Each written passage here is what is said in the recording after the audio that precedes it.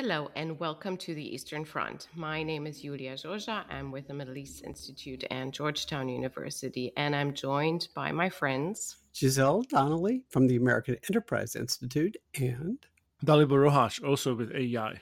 On our podcast, we talk about the many challenges to European peace that tend to emerge along a line running from the Baltic to the Black Sea, the Eastern Front, and about why those matter to the United States. If you enjoy this episode, please consider subscribing, rating, and reviewing on Apple Podcasts, Spotify, or wherever you get your podcasts. Today, it's just us, and we want to offer an update on what is going on. It looks like we're entering a new phase of the war, and we're trying to make sense of that in both military terms. So we're going to talk about the Kherson counteroffensive, with all credit to Giselle in a second. And then we're going to move slowly west to talk about espionage and sabotage and everything that has been going on over the last few days, and how that builds into the war as we're looking at it in the beginning of August. So turning to you, Giselle, on Kherson, everybody's been following. We've been asking for tactical analysis, but in the end, it looks like you're the best one to offer that. I know you followed it in detail. Can you help us make sense of where we are and where we're heading? Well, I don't know if I can quite solve the puzzle, and I hope we can have a conversation, and it'd be great actually if our listeners would sort of double check me on this. But you're quite right, and I think where we should start is to talk about what this means strategically and politically. It has been long hoped for, long advertised, actually. Many supporters and analysts in the West have long predicted the culmination, so-called, of the Russian invasion, and that's clearly happened. The Russians are conducting very, very, diminishingly small local attacks in the Donbass, along with their sort of terroristic missile and rocket strikes. So we're at the point where it seemed like the pendulum is going to shift in favor of the Ukrainians. So again, I think it's worth talking about sort of how important this is to the cause, and I'm sure y'all have opinions on this. It's important, I think, for Ukraine to show that it can be successful in this way, to convince people across Europe and in the United States that they have both the dedication and the capability to win back their territory. We've seen Russia beginning to squeeze energy supplies across Europe even further, hoping that the Europeans will lose heart. And so I think the ball, to a certain degree, is in the court of the Ukrainians to demonstrate that they can win. I mean, that would be a really critical message to sustain support for the Ukrainian cause. That also means that if it is not perceived to be a smashing success, that may damage the Ukrainian cause. So it's probably a good idea to try to define expectations realistically, which I'm happy to sort of chart out a little bit, but I'd be interested in how you guys see the sort of larger strategic and political framework of this campaign, which is sort of started, but in a low-key way. We're still, I think, in the preparation of the battlefield front, so to speak. You know, I have more questions than answers, but I think what I was alluding to, I've heard this from British generals and beyond, that this is the next phase, and it does make sense to me. But it seems like before we move to the kind of political level, it seems to me that we are very much in the unknown militarily, because there's so many factors that weigh into a possible outcome of this new phase. And it really builds into what we are giving the Ukrainians, particularly these super advertised attacks, successful attacks, assessed as such by the United States as well, most recently from with the help of HIMARS, and what the Russians are still able to throw into the game. And I've seen over the last 24 hours that the Russians are shifting military into the Donbass. And so this kind of relationship between the Donbass and the front in the south, Kherson, seems to be relatively unclear. I don't understand what they're doing, and I don't understand how effective this could be. Well, so what we're seeing is an asymmetry between what the Russians think will work for them and what the Ukrainians value. Yes, ever since the break in the initial invasion and the withdrawal from Kyiv and Kharkiv, the Russians have bet heavily on the Donbass. And they did make some progress there, basically securing all of Luhansk, preparatory to installing a more official puppet government or a more puppet official government, however you want to look at that.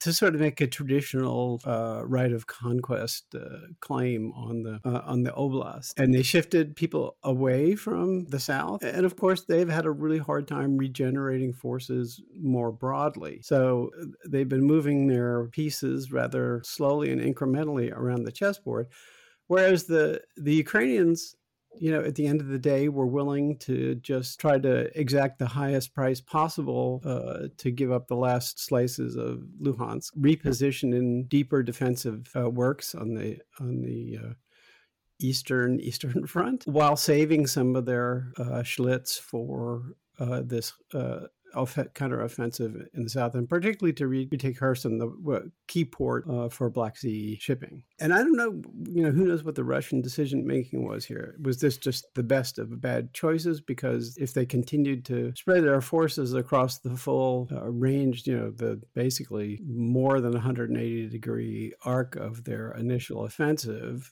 they faced a real prospect of a catastrophic collapse because each, point on the compass would have been vulnerable. Apropos of the HIMARS strikes, we've seen a lot of those being targeted, not so much in the Donbass, but some of the most spectacular explosions have been on river crossing or ammo dumps that are relevant to the defense of Kherson. And of course, they've cratered the principal bridge across the Dnipro right to the sort of northeast of the city, which would be the only way for the Russians to resupply. And there are enough holes in it now that it is not sustainable for heavy combat vehicles or heavy vehicles to go across. So they've, been conducting basically a campaign to isolate the city, in its outer. They've also themselves seized a crossing. The Ukrainians, somewhat upriver from the city. Sort of too far upriver to immediately affect operations or resupply operations in any initial move on the city, but very useful for follow-on operations.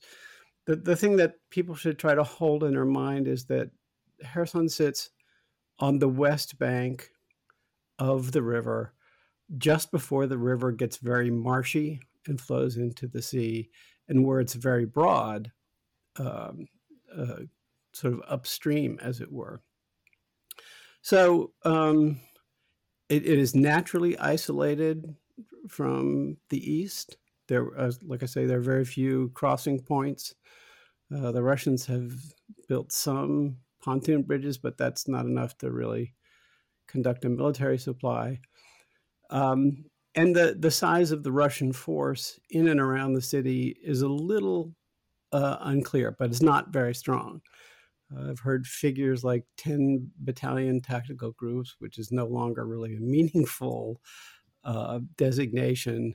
So, maybe with support troops that are on the west bank of the river and in and around the city, if there are 10,000 Russian soldiers there, I think that's got to be close to about the maximum force they could bring to bear. And of course, they have to control a hostile local populace.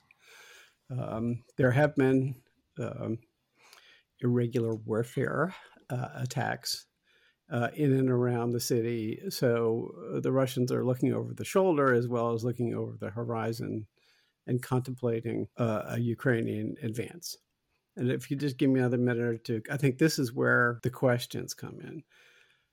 The road network east of the city centers on just a couple of large-scale highways. The terrain seems to be relatively open, but as we've already seen earlier in the war, that doesn't, again, I think we should have long lost this picture of fleets of vehicles moving across fields of wheat, World War II style. Yeah. And we really don't know for certain what Ukrainian, armored mounted capabilities they haven't had to do that thus far.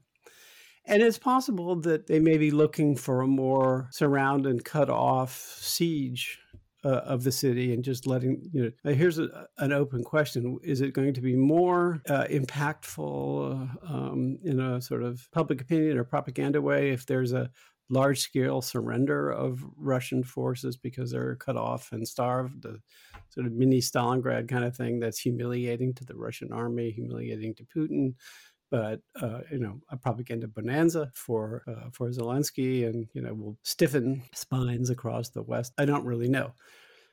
But it could take some time if the Ukrainians remain patient, which I think they should do, because while they've gotten some bits and pieces of ex-Warsaw Pact armor and things like that, not clear what that all amounts to in terms of a real combat punch. And the city is the city, okay? The same challenges that I don't recall the size of Kherson off the top of my head, but it's not it's not a village. We're not talking about Donbass size towns and a port. And the Ukrainians don't want to just smash everything to smithereens. They want to get the port back up and running as much as possible.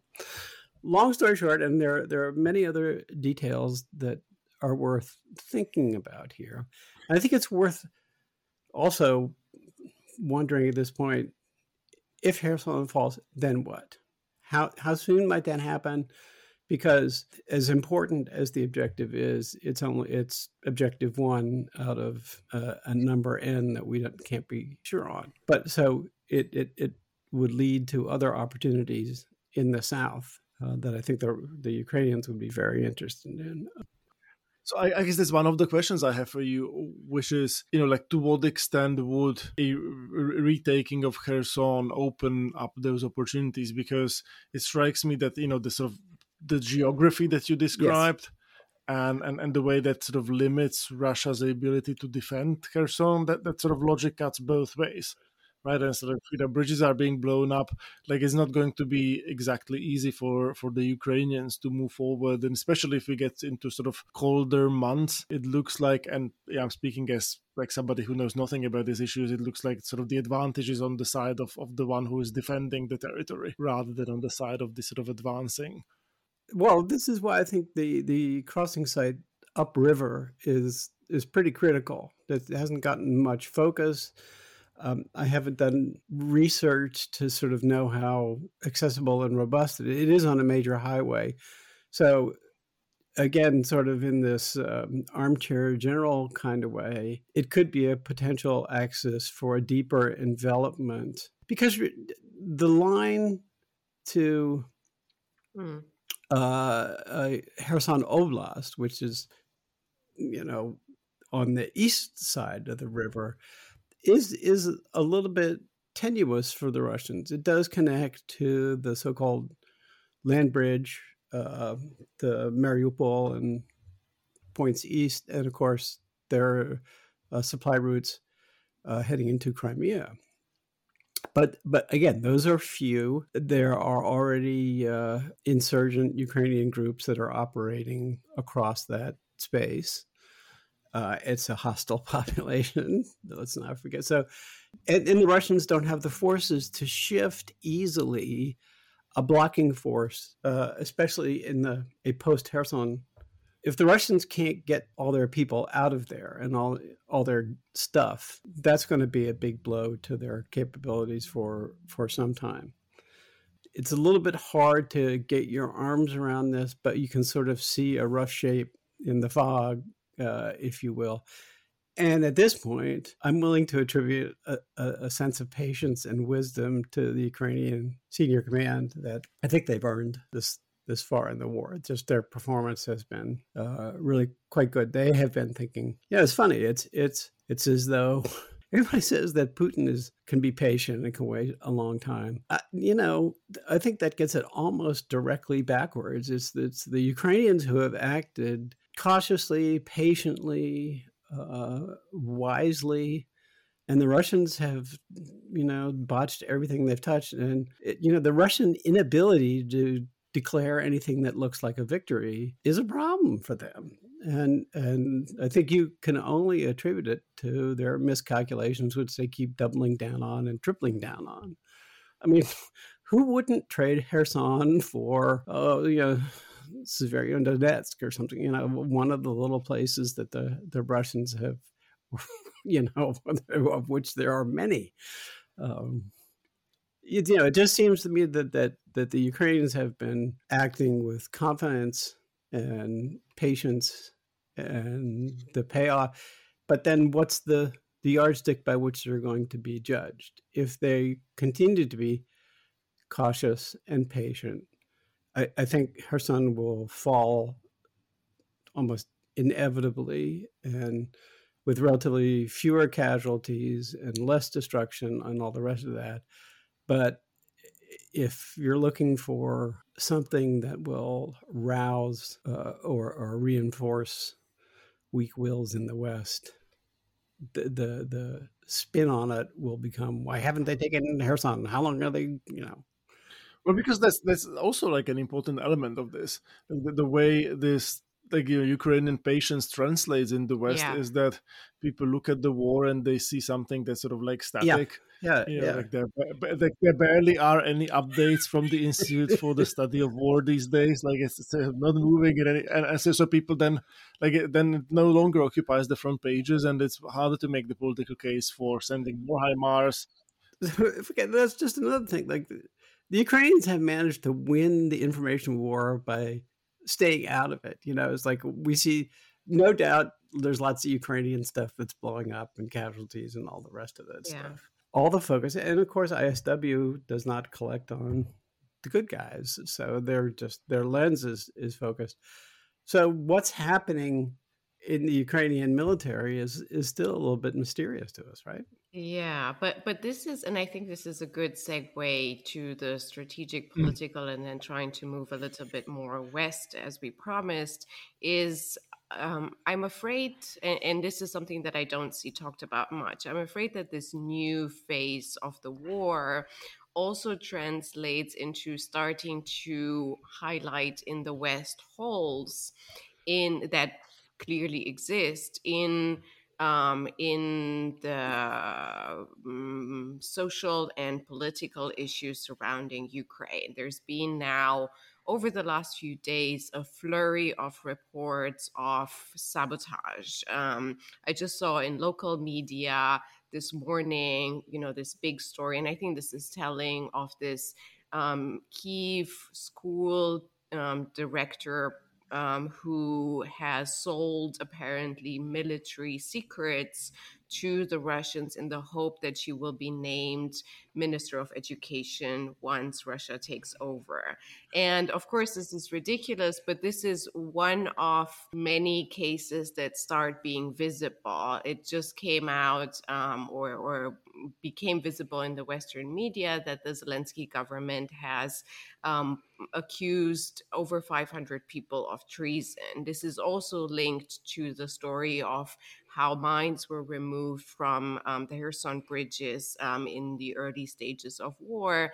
And so information warfare starts getting holes into it. For us on this side, it's normal, but it doesn't help. It doesn't help the cause. And so as we're looking into these little holes in the Ukrainian cheese, as we're looking into Ukraine itself, then it starts getting larger. And we've seen over the last few days, and I think they are connected. We've seen last night everybody started talking about the Balkans because of this incident at the border between Kosovo and Serbia. And to me, that's a pattern of Vucic got some orders to help a little bit Putin, his friend. We've seen last week that horrendous, but again, not new speech of Orban, the other ally of Putin, who went to Romania to tell the Hungarian minority and his voters Hungarians should not be ethnically mixed. He meant with Romanians, but he talked about race in a very disgusting way, and so we've seen the effects of that in the region as well. Again, creating new holes in what already existed on the Western Front in terms of resistance and information warfare. And I think this is the beginning of sort of the end of the honeymoon of this war in terms of information warfare. And those who are looking for faults and, Western imperialism will have their large choice in the weeks and months to come, as the Russians are starting to what looks like activating their operations on Western ground. We've seen yesterday also, much less in the media, but a Bulgarian ammunition depot was blown up that apparently is linked in ownership to those in the Czech Republic a few years ago. We've seen Russian now in a European hospital apparently poisoned.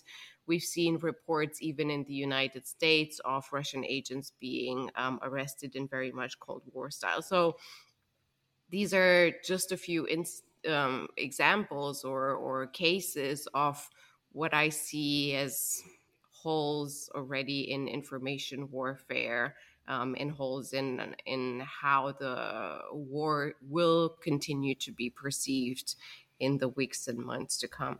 Well, there's a certain man for all seasons quality to the education minister thing, where Thomas More turns to Richard Rich and says, "Yes, I understand you sold me out, but my God, for the Ministry of Education." That's all you could get out of it. And let's not forget the sort of conservative fellow travelers, particularly in our own country. There is a Russian Bund, if you will, in which you see coming. This is also the season of conservative ideas conferences. Yep. And let me tell you, if it weren't for trans people, it would be all about Putin or Orban. So that's where the. Well, I think it will be really interesting to watch CPAC. Right. Yeah. When you sort of look at the trends, number of the sort of Freedom Caucus, Tea Party 2.0 senators, House members who voted against the 40 billion supplemental bill. Many have sort of adopted a sort of restrainer, realist attitude towards things. And but I still think that there is some sort of, like, people would feel embarrassed to be sort of openly supporting Russia, but maybe some of those scruples will come off gradually. And our Orban was in Romania last weekend. He is coming to Dallas. Yeah. And then his government really have made no apologies for. Not at all. On the contrary. And the people in Romania, by the way, who listened, the Hungarians, they applauded frenetically. And when they were asked, like, how come? They said, well, this is normal. So I think we're going to see more of that. And one more thing to throw out there is everybody who's listening and us too are going to the grocery store here in the United States and are seeing that the prices are increasing. I don't see anywhere, especially on the right side of things, but on the left too, people saying, well, this is because of Putin. the prices are increasing because of the gas crisis that Putin and Russia have created. It's all the war in Ukraine, it's Biden, it's this, it's that, but it's never Russia. And I'm afraid this is one of the biggest holes in on our side of things. We don't publicly recognize that this is all should be blamed on Russia, and then we can adjust our aims and our objectives accordingly, right? It's all something else. It's Ukraine or it's Biden. It's not Russia. I think Biden called it the Putin tax for a while, but that didn't really take off. Our economist friends don't necessarily help this. This contributing facts to the argument is really gets in the way of good information warfare. By the way, can we banish that term from the podcast? Can we just talk about good old propaganda? Just because it's delivered on the internet doesn't mean that it's not propaganda. Let's call a spade here. I'm sorry, that's just a personal quirk. But to bring the circle back a little bit, the Ukrainians know this as well as we do. And so you wonder whether they can maintain their cool, and not say, hey, we need a victory that's seen as a victory in the West and in America to shut, and especially in America, because that's where the weapons come from. Okay.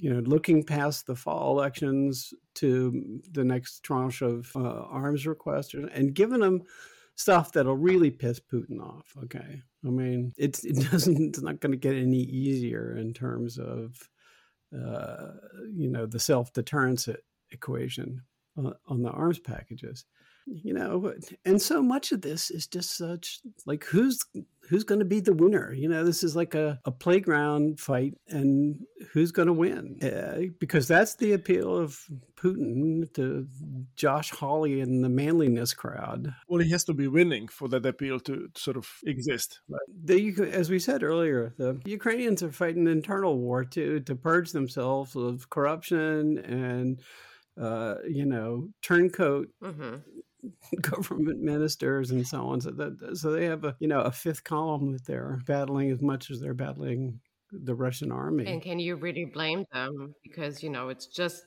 8 years since 2014. Yeah, so Zelensky has to get out of bed every day, probably knows where most of the bodies are buried. And he's like, can I afford to get rid of this guy or this person?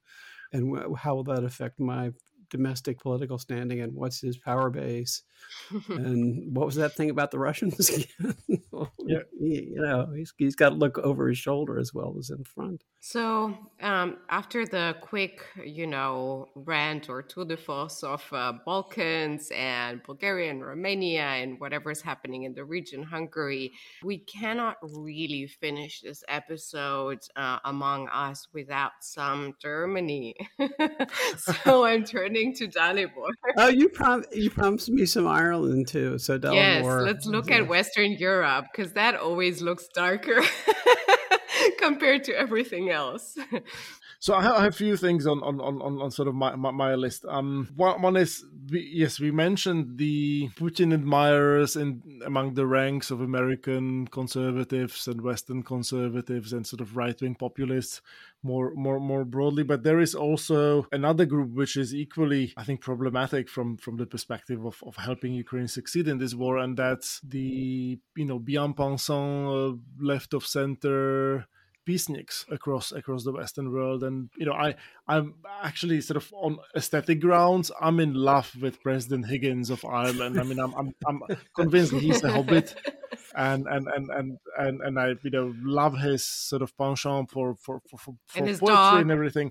I still prefer Nordic prime ministers myself. I don't think I would agree with him very much on sort of questions of geopolitics. Obviously, Ireland has this long-standing tradition of neutrality and staying out of conflicts, which they haven't abandoned in this war, although Ireland is at the same time part of the EU, so they have signed off all the sanctions packages in the past. But the sort of newsworthy piece of information is that Mrs. Higgins, the president's wife, wrote a letter to the Irish Times denouncing an opinion piece they had published earlier, and she essentially called for both sides to come to the negotiating table and called for a sort of peace settlement. And that letter of hers got then published on the official website of the office of the president of Ireland, that then got deleted from that website. It all sort of raised questions about whether that was the official position of the presidency or not. Apparently it wasn't, but I think that's it is somewhat sort of illustrative of the sort of entropy that sets in once you don't really have news coming from Ukraine, especially news of Ukrainians turning the tide against the Russians. Because yes, then people, especially the well-meaning center-left folks, they get tired, they sort of see the suffering, and they say, well, why can't we just bring this to an end somehow? And I think we'll see more and more of that, which will go hand in hand with obviously the more sort of immediate material considerations. So which brings me to Germany. So the price of natural gas in Germany is like 5 times what it was last year. The Nord Stream 1 is operating at 20% of capacity. Russian shenanigans, in spite of the Canadian turbine being replaced, etc. They essentially are trying to blackmail Germans into sort of serving as their fifth column and sort of exercising pressure on Ukrainians in the coming months. And so I had a piece last week in the British press, in the Telegraph, because the Brits always like a good sort of German bashing. So I did this piece on this natural gas question. So okay, like we understand why the Germans don't want to do this all at once. It really hurts. Natural gas is 1/4 of Germany's energy consumption. 1/3 of it comes from Russia.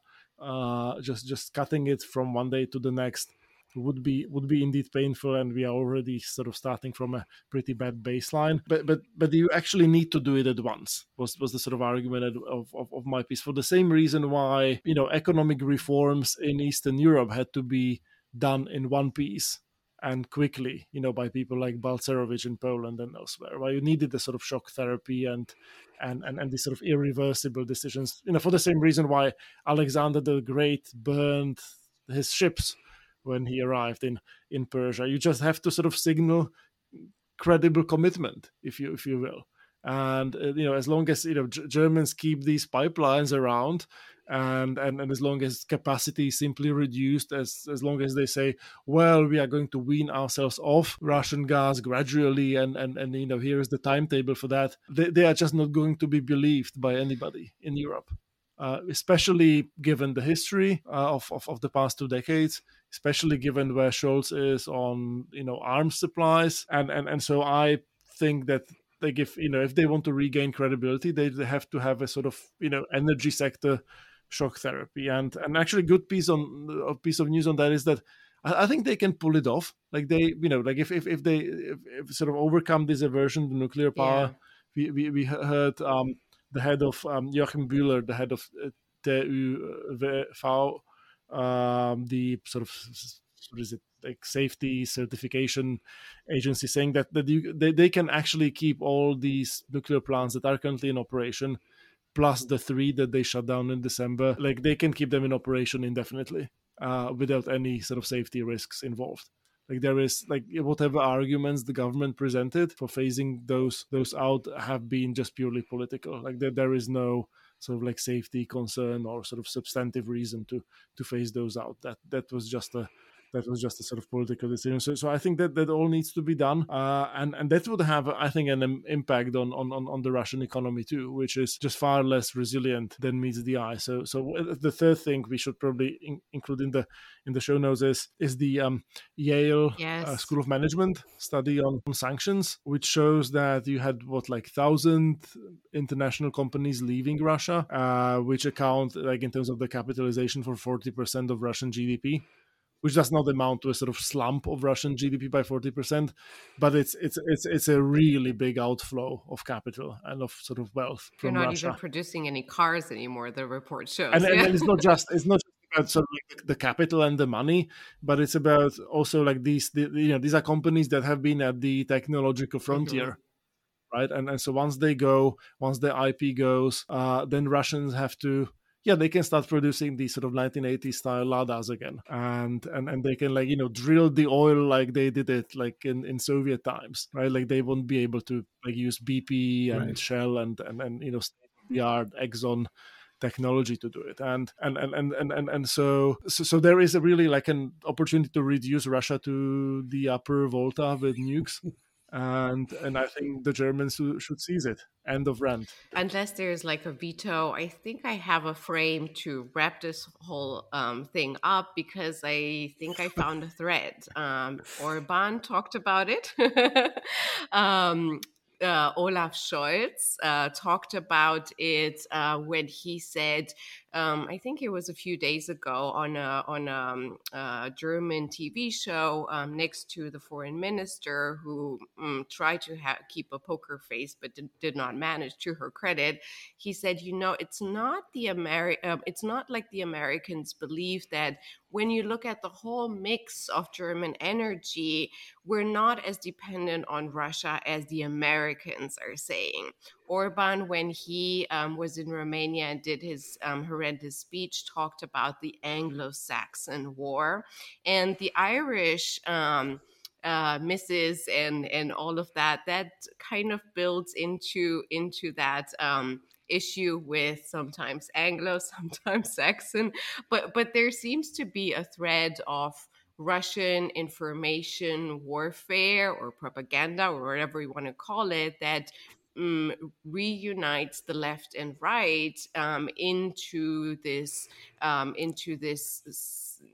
attacking of, this is Anglo-Saxon imperialism, Anglo-Saxon warfare, support of Ukraine, and all of that. So I think this is kind of the thread that unifies Irish and German and some of the the conservatives here, isn't it? First of all, getting the Irish riled up is a very low bar. Okay. I mean, this is why the Donnellys immigrated from Ulster to America. But you're quite right. There is sort of deep, to make it sound more intellectual than it is, a deep historical anger at Anglo-Saxon, Anglo-American imperialism, which in many cases is a cover story for the feelings of the people themselves. But yeah, it persists. I mean, Yulia, with rhetoric like that, you can be elected to the European Parliament from Dublin. Nobody will be able to tell the difference.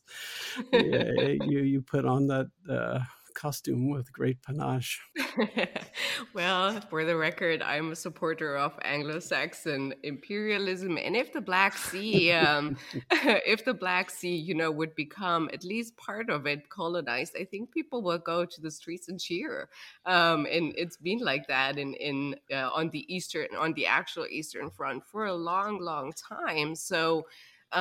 Maybe the last thing I'll say, I remember about a week ago, I was in a conversation with General Breedlove and someone interviewing both of us, and someone was asking the question, but what about, Russian kind of pretensions on the region? What about Anglo-Saxon bashing of the Russians or Soviets over time? And I said, and this is a point I make again and again, yeah, what about the 150 million Eastern Europeans who, against their will, all of that through the last few decades, and now so many people are actually rooting for Anglo-Saxon victory and Ukraine. So, if you ask me and many others, maybe it's not in fashion to say, but better under American empire than under Russian. Anglo-Saxon imperialism is the best thing that ever happened to Western Europe. And now we could let the Eastern Europeans in on it. There you go. So I think this is our cue to wrap up. From me, Julia Joja, and my friends Giselle Donnelly and David Rohach. Thank you for listening to The Eastern Front, a podcast dedicated to security challenges that have erupted along the line running from the Baltic to the Black Sea. You can find more episodes and additional content on our website, AI.org, Apple Podcasts, Spotify, or wherever you get your podcasts. Please get in touch with us on Twitter using the hashtag EasternFrontPod. If you enjoyed this episode, as always, please consider subscribing, rating, and reviewing us. Thank you, and until next time, goodbye.